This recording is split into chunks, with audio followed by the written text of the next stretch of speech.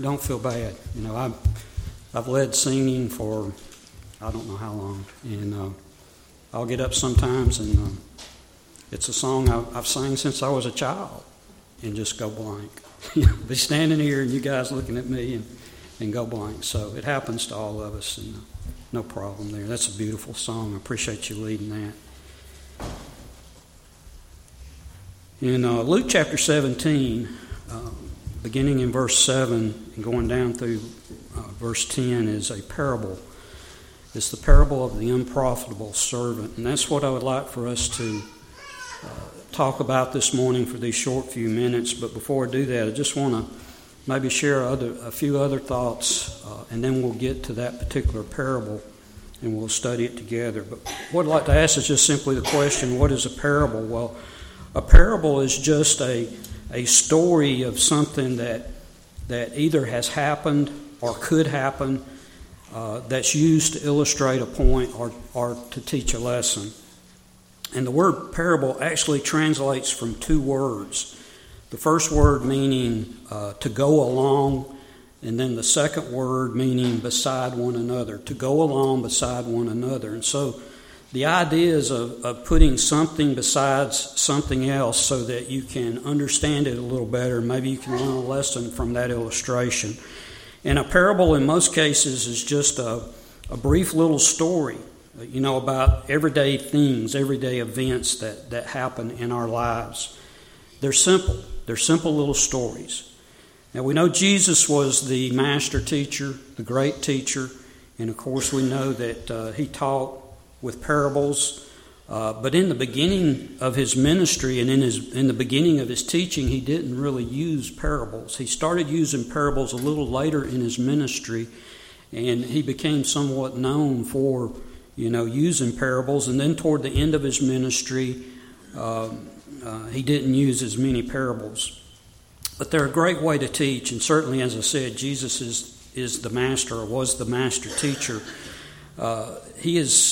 He gave 46 different parables. Now, I have read in other places someone might say that there were 55. That number sticks in my mind, 55 parables. And I haven't really researched that. I've always heard and studied that Jesus gave 46 different parables, and maybe someone takes a certain parable and categorizes, or a certain story and categorizes it as a parable. But the point is, he used a lot of parables, and he taught wonderful lessons with those parables. And you have to be wise to teach as he did with the parables. But his teachings are not the only place in Scripture where we see parables. Parables are, for instance, found in the book of Proverbs. Proverbs 26 and verse 9. As a thorn goeth up into the hand of a drunkard, so is a parable in the mouth of fools. Think about a drunkard sticking something in his hand and feeling the pain, and then correlate that to a fool speaking a parable. Just as a sidebar to that, boy, if we could rid our society of alcohol, could we not just get rid of a lot of serious problems that we have? But a parable is a lesson that's designed to teach one thing. One thing. Everything in the parable doesn't necessarily mean something. It's just the story. It's the story that's used to teach the one lesson. If we look to Matthew chapter 13, it contains many parables. One that's very familiar to us, the parable of the sower of the seed. And the seed is told in the parable to land on 4 different types of soil. And you know what? That's an easy parable to explain. You know why it is? Because the Lord explained it himself. So we can just go read what it means to us. And we don't know why the Lord chose to use 4 kinds of soil in that parable, but he probably chose 4 because that's just what he wanted to teach. That was the points that he needed to make. Now, you could argue, well, there's more than 4 types of soil. There's clay, there's sand, there's rocky soil, wet soil, dry soil, fertile soil, and on like that. But those are details that don't matter.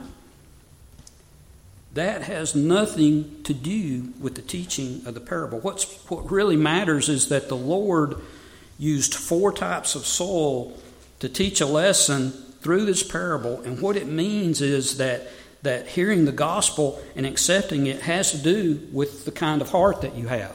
And so you pause and you ask yourself, what kind of heart do I have? And so we look again back to Matthew 13. Many of the parables there begin with a statement, the kingdom of heaven is like something. The kingdom of heaven is like leaven that is put in 3 measures of meal by a woman. So what's the parable lesson there? What's it teaching us? Well, it's teaching us that you get the gospel message out there and it will spread. The kingdom will grow. It will spread. That's the lesson. You put a little leaven in the bread and what happens to it? Well, it spreads all through the meal, through the bread. And so someone might pause and ask, well, what do the 3 measurements mean? What do they represent? Well, they don't mean anything. It's part of the story. It's part of the parable. And I've heard and read along the line that, well, the 3 measures mean the Jews, the Gentiles, and the Samaritans. Maybe. But we don't know that. That's just part of the story. The lesson is that you put the gospel message out there, and what happens is it just spreads. And another point, someone might ask, well, what does the woman in the parable mean? Well, the answer is nothing. It's just part of the story. The message is that you plant the seed, and what happens, it just spreads everywhere. One person obeys the gospel. They're motivated. They go out. They teach another person. That person obeys the gospel. And that person in turn teaches, and another person obeys the gospel, and it grows, and it continues on. Here's one more, and we'll turn our attention to the unprofitable servant here just in a moment. The kingdom of heaven is like a mustard seed. We are very familiar with that parable. A very small seed, you take it, you plant it, and it grows and it grows, and it becomes so large that the birds come and they rest in it and they lodge in it. So what's the message there? The message is that the church in a given place can start so very small, but yet it can grow and grow and grow and become very big. Take for instance, just the ministry of Jesus. It started out with just Jesus, and then there were the 12, and then there were the 120, and we moved forward to the day of Pentecost, and 3,000 were baptized and added to the church. And then the Christians were persecuted and spread, and everywhere they went, they spread the gospel, and it grew and it grew and it grew. That's the point. That's the point of the parable. Church might start small, but if we as the members keep preaching and we keep teaching the word, then it grows. And so someone might pause and ask, well, what do the branches mean? And my response to you is just as I've said, it doesn't mean anything. It's just part of the story. The Lord tells the whole story to get this one message that he wanted to get across. Every parable's that way. It's the same way. And I maintain that our preaching and our teaching ought to be that way. It ought to be simple. It ought to be easy to understand. You know, the Word of God is simple and easy to understand if we'll just study it. When we preach, we don't have to use some unfamiliar speech pattern. For instance, like Yoda in Star Wars. What was that? He used object, subject, verb. And I have to think about this before I say it. Much to learn, you still have. We don't have to talk like that to get our point across. There's a certain brother that writes a lot of material that's very good in terms of context. But he takes sentences and he flips them. And I've studied his writings and I've about stopped because I can't get my head around that, I just don't like his writing style. So we can be simple and still teach the Word of God. So back to the unprofitable servant. Luke chapter 17, beginning in verse 7, if you'll read along with me. And which of you, having a servant plowing or tending sheep, will say to him when he has come in from the field, come at once and sit down to eat? But will he not rather say to him, prepare something for my supper, and gird yourself, and serve me till I have eaten and drunk, and afterward you will eat and drink? Does he thank the servant because he did the things that were commanded him? I think not. So likewise, When you have done all those things which are commanded, say, we are unprofitable servants. We have done what was our duty to do. I've heard comments that some think this is perhaps one of the more difficult parables. And what does that tell us if that's the case? That tells us we should study it. If you run across a passage that is difficult, you don't just skim over it and pass over it and move on to something else. You stop and you study it till you understand it. And so that's the case here. And we all need to study our Bibles for ourselves every day. And just kind of as a sidebar to that, the thought comes to mind, there's no excuse today. You can go out to many different stores and you can buy a Bible like mine, very, very, very affordable. They're cheap. They're accessible. Printed Bibles are everywhere, and you can put your hands on one. We have all the electronic versions of the Bible in a variety of different types of formats that are available for all of our various electronic devices. We don't even have to purchase it. We can go out on the internet. For instance, there's a website called BibleGateway.com that many of us use. It's excellent. It's got a large number of versions that you can select and a great search engine, and it's just a good resource, and it's right there at your fingertips on your phone or on your tablet or on your computer. And so there's really no excuse not to study the Bible every day of our life. And I want to be real direct with you about something here. If you're too busy to read the Bible every day, you're too busy. You're too busy. You need to know what God has in mind concerning His will and His Word. But back to our parable. There's a servant, he's plowing out in the field, feeding the livestock, all of those things which you do out in the field, and many of us relate to that. Some of us have farms and animals and so forth. And so maybe it's toward the end of the day. Certainly that's hard work, isn't it? And it's certainly hard work in the hot part of the year, isn't it? And so maybe it's toward the end of the day, and he comes back to the house, and he's had this hard day, and would you think he's tired? Yep, probably. I would think he's tired. He's been doing something that a lot of people don't know about in our society. He's been working, doing physical labor, Some people don't like that word, do they? So what does the master say to him here? He says, man, you look tired. You've been working so hard today. You come sit down here and let me serve you. Is that what the master says? Mm-mm. To the contrary. The master says, you get my food and you get my drink first and you take care of me, and then you can take care of yourself. And then after the servant has done everything that is required of him, what's left for him to say? All he can say is, I am an unprofitable servant. The lesson that this parable is teaching us is this. Does God want us to serve? God wants us to serve. Does God want us to obey?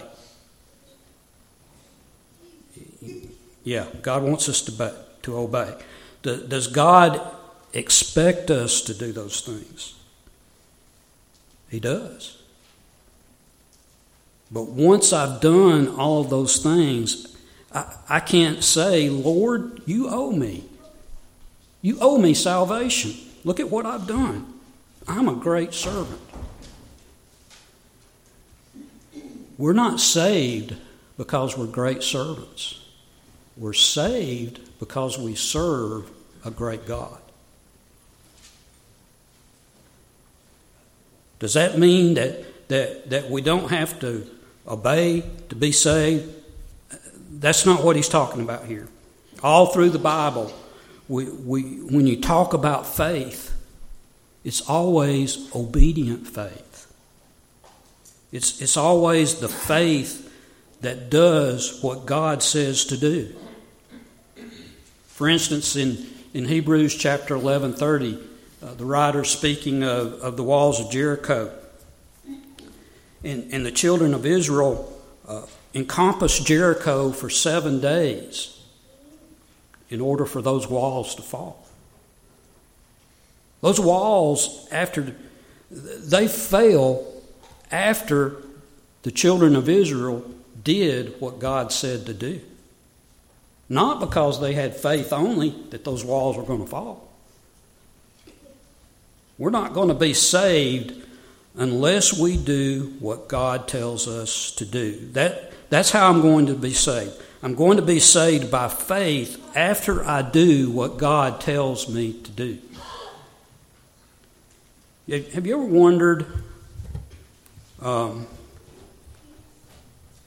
why God didn't inspire one of the New Testament writers to just simply say, free all the slaves? You ever wondered about that? Why did he do that? Well, we have the book of Philemon, who was a Christian and was a slave owner. And the book of Philemon is a letter that Paul writes to Philemon and sends it along with a slave who had run away from Philemon, had escaped and run away, Onesimus. Now, I just ask you, in that letter, did Paul tell Philemon to free Onesimus? He didn't, did he? What the Bible tells us to do is to be a Christian and to treat everybody right. Then it doesn't matter whether we're a slave or we're free, because we'll all be treated right. And he gives us our own free will to do that. The Bible is a book that we can look to, and we can solve some of our social ills by reading the Bible. But it's not a book designed to correct all the social problems. It's a book designed to correct spiritual problems.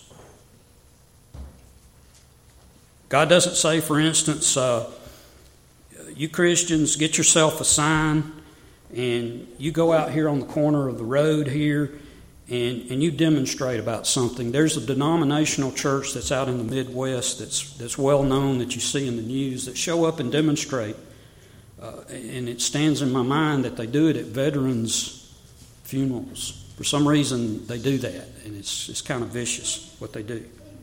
God doesn't tell us to do that. What does he tell us to do? He says, go preach the gospel to every creature.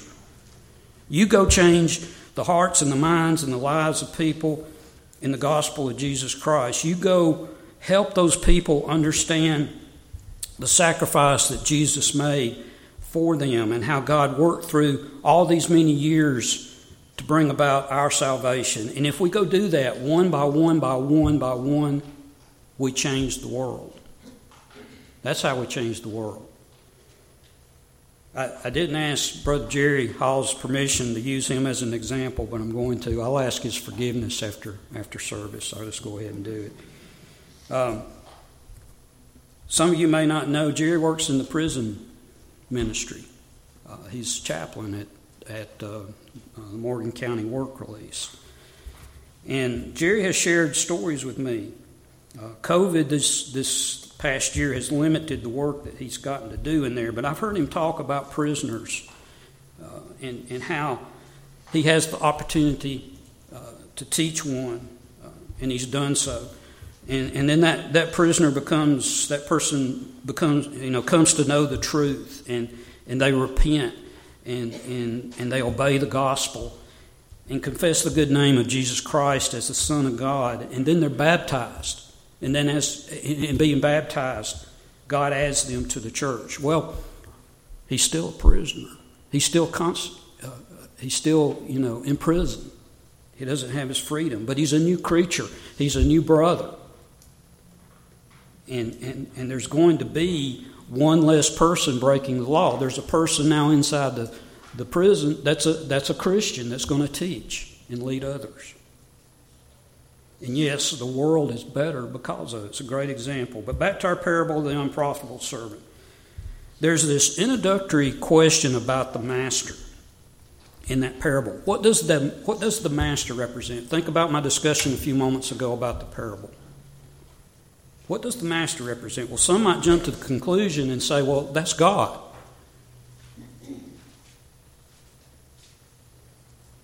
But this master is heartless.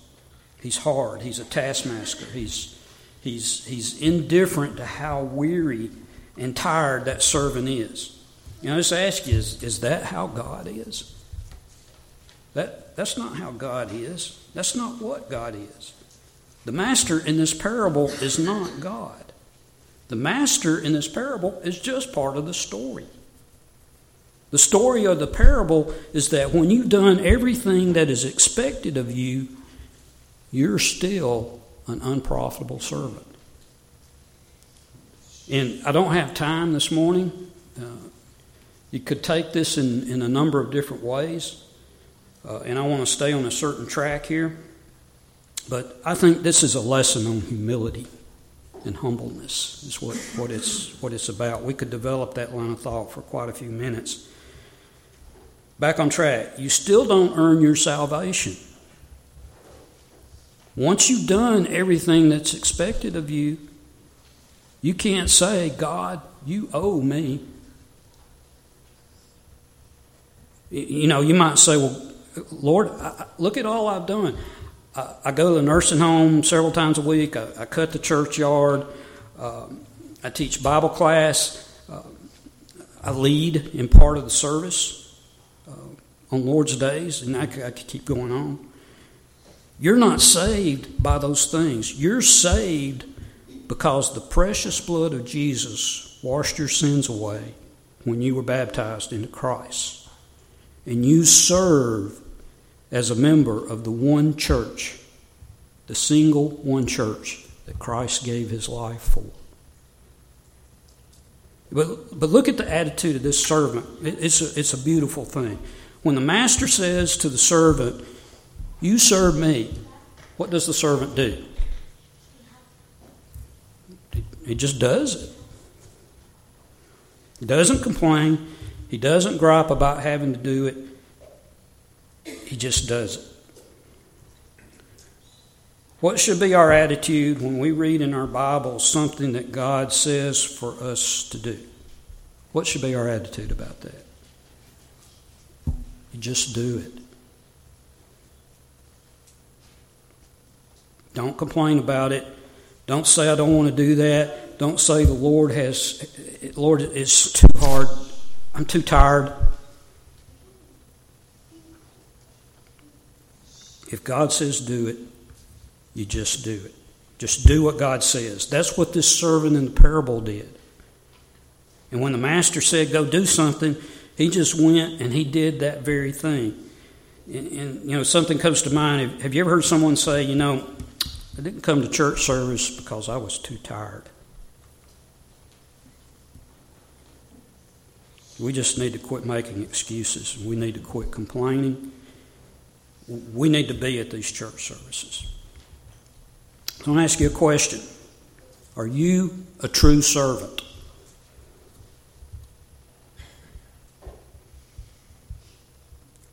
A true servant will obey exactly. When that servant came in from the field, the master said, you get my meal first, you serve me first. And when I'm finished, then you can eat. When did the servant eat? After his master was finished. Why? Why was that the case? Because that's what the master told him to do. Someone might ask us, why do you take the Lord's Supper every Sunday? Because that's what the master said to do.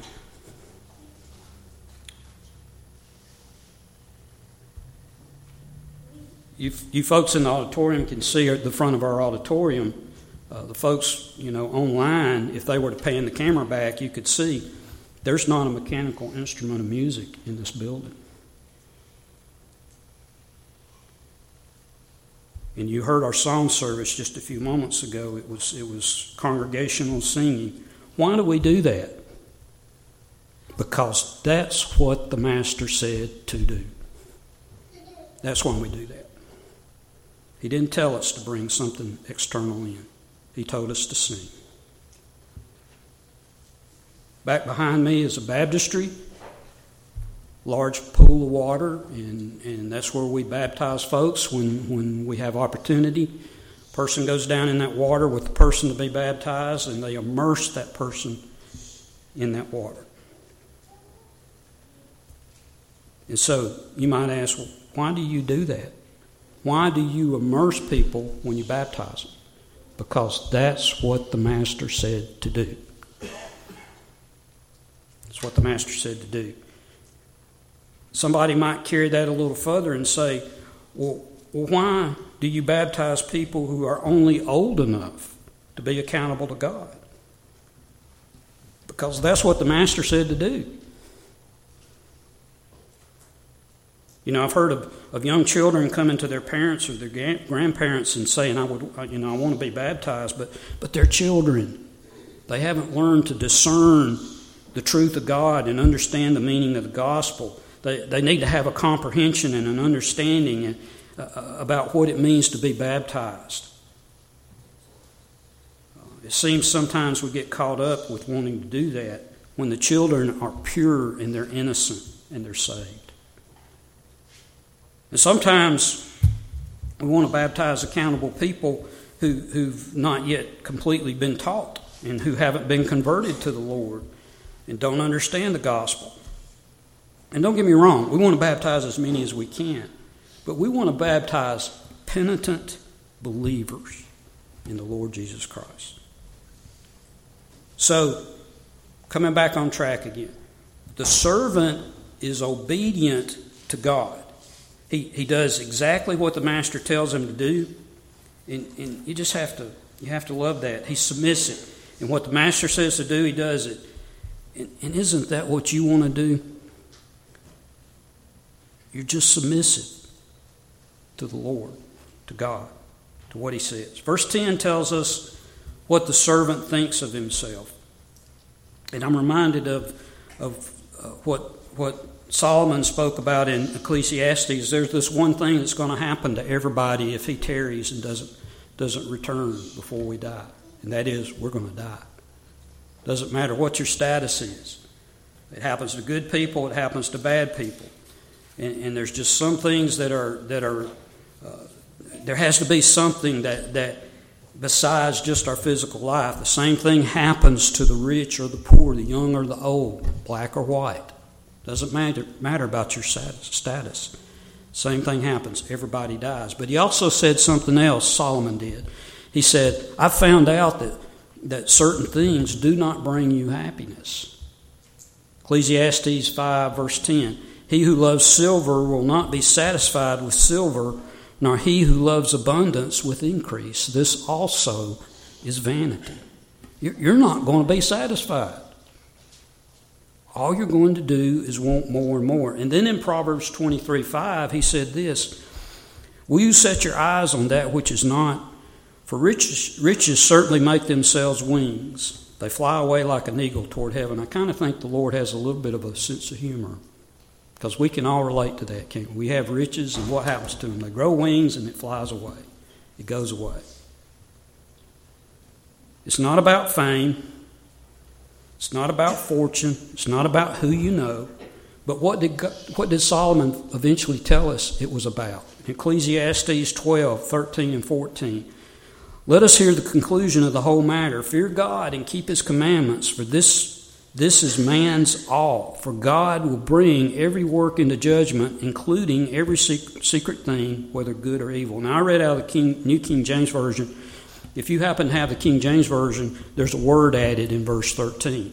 And you know that because it's italicized. And that's the word duty.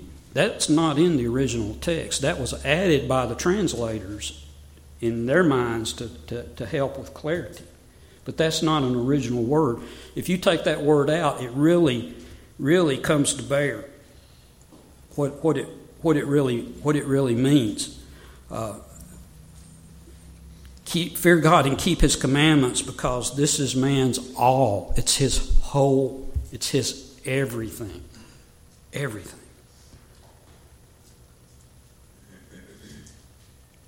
That is what this parable is all about. It's not me. It's God. I'm just an unprofitable servant. And if I go to heaven, it won't be because of Tim Hester. Now, I'm going to do my best to obey God, because I know that's what a servant ought to do. You just do it because the Master told us to do it. But if I go to heaven, it won't be because of me. It will be because of God. It will be because of the precious blood of Jesus Christ. Now, I intend to die as a faithful member of the Lord's church, the Church of Christ. We're not going to go out here, I don't care what our governmental authorities tell us to do, and take this sign down and take our name off that sign. We are a congregation of the Lord's church that happens to meet here at Midway. The church that He put in His blood. And we're not going to go out here and start preaching that you're saved by faith alone or grace alone or anything else alone. And I say that because there's many things involved in salvation. We know when we're saved. We know when and we know how. Galatians 3:26 tells us the how. For you are all sons of God through faith in Christ Jesus. We have faith in Christ Jesus. The next verse tells us the when. Galatians 3:27, for as many as you as were baptized into Christ have put on Christ. God's not going to look at you on Judgment Day and say, just come on, even though you're an unprofitable servant, just come on. No, we know what God's going to say. Matthew 25:21. He's going to say, well done, good and faithful servant. You were faithful over a few things. I will make you ruler over many things. Enter into the joy of the Lord. If you're not a Christian today, you need to be baptized into the Lord. And if you're a Christian today, be sure you're a faithful Christian. I'd like to ask you real quickly, I've got a few scriptures I just want to go through real quickly here at the end and draw a conclusion here. Romans chapter 6, verse 16 through 18. I'm going to read that if you would. Read along with me. Romans 6:16. Do you not know that to whom you present yourselves slaves to obey, you are that one's slaves whom you obey, whether of sin leading to death or of obedience leading to righteousness? But God be thanked that though you were slaves of sin, you obeyed from the heart that form of doctrine to which you were delivered, and having been set free from sin, you became slaves of righteousness. This morning, what we've been talking about is obedience. And Aaron, thank you for leading the songs you led. Very appropriate. I appreciate you doing that. We look at the religious world as a whole today, we find that obedience is devalued. Matter of fact, they try to come up with terms. You know, everybody gets a label these days, doesn't it? They call obedience legalism. They try to put some kind of negative light down on it. Well, look at what Paul wrote there that we read in Romans chapter 6. I can't see anywhere where he's not talking about obedience and emphasizing it. And so we have two choices. We can obey sin and die, or we can choose obedience unto righteousness. And we're going to be a servant to one or the other. And the importance really lies in destination. A few other verses. We choose sin, our destination is death. Romans 6:21.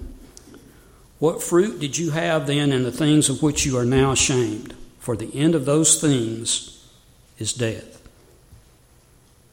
Then in Revelation chapter 21 and verse 8. But the cowardly, unbelieving, abominable, murderers, sexually immoral, sorcerers, idolaters, and all liars shall have their part in the lake which burns with fire and brimstone, which is the second death. Sin leads you to death. But if you choose obedience, it leads you to righteousness. 2 Timothy 4:8. Finally, there is laid up for me the crown of righteousness, which the Lord, the righteous judge, will give to me on that day, and not to me only, but also to all who have loved his appearing. We go back to Romans 6, verse 17. We see there's a choice to be made, and a state can be changed. We can change from being servant of sin to a servant of obedience. One more passage. 1 Corinthians 6, verses 8 through 11. No, you yourselves do wrong and cheat, and you do these things to your brethren. Do you not know that the unrighteous will not inherit the kingdom of God? Do not be deceived. Neither fornicators, nor idolaters, nor adulterers, nor homosexuals, nor sodomites, nor thieves, nor covetous, nor drunkards, nor rivalers, nor extortioners will inherit the kingdom of God. And such were some of you, but you were washed, you were sanctified, but you were justified in the name of the Lord Jesus and by the Spirit of our God. Those Corinthians, they obeyed from the heart. There was no hypocrisy, no reservations. And we're reminded by this of something our Lord said in Matthew chapter 6, verse 24. No man can serve two masters. You'll love the one or hate the other, and so forth. In Luke 9:62, there's no turning back once we make the choice. Romans 6, verse 18 speaks of the state being changed, and then we are free from sin. How are we free from sin? Matthew 26:28, by the blood of Jesus Christ. But when? When are we? Acts 2:38, we're changed and we're free from sin when we repent and we are baptized into the Lord Jesus Christ. I want to urge you this morning to choose righteousness. Choose to be an unprofitable servant. If it can assist you in any way in your obedience this morning, please respond as we stand and sing.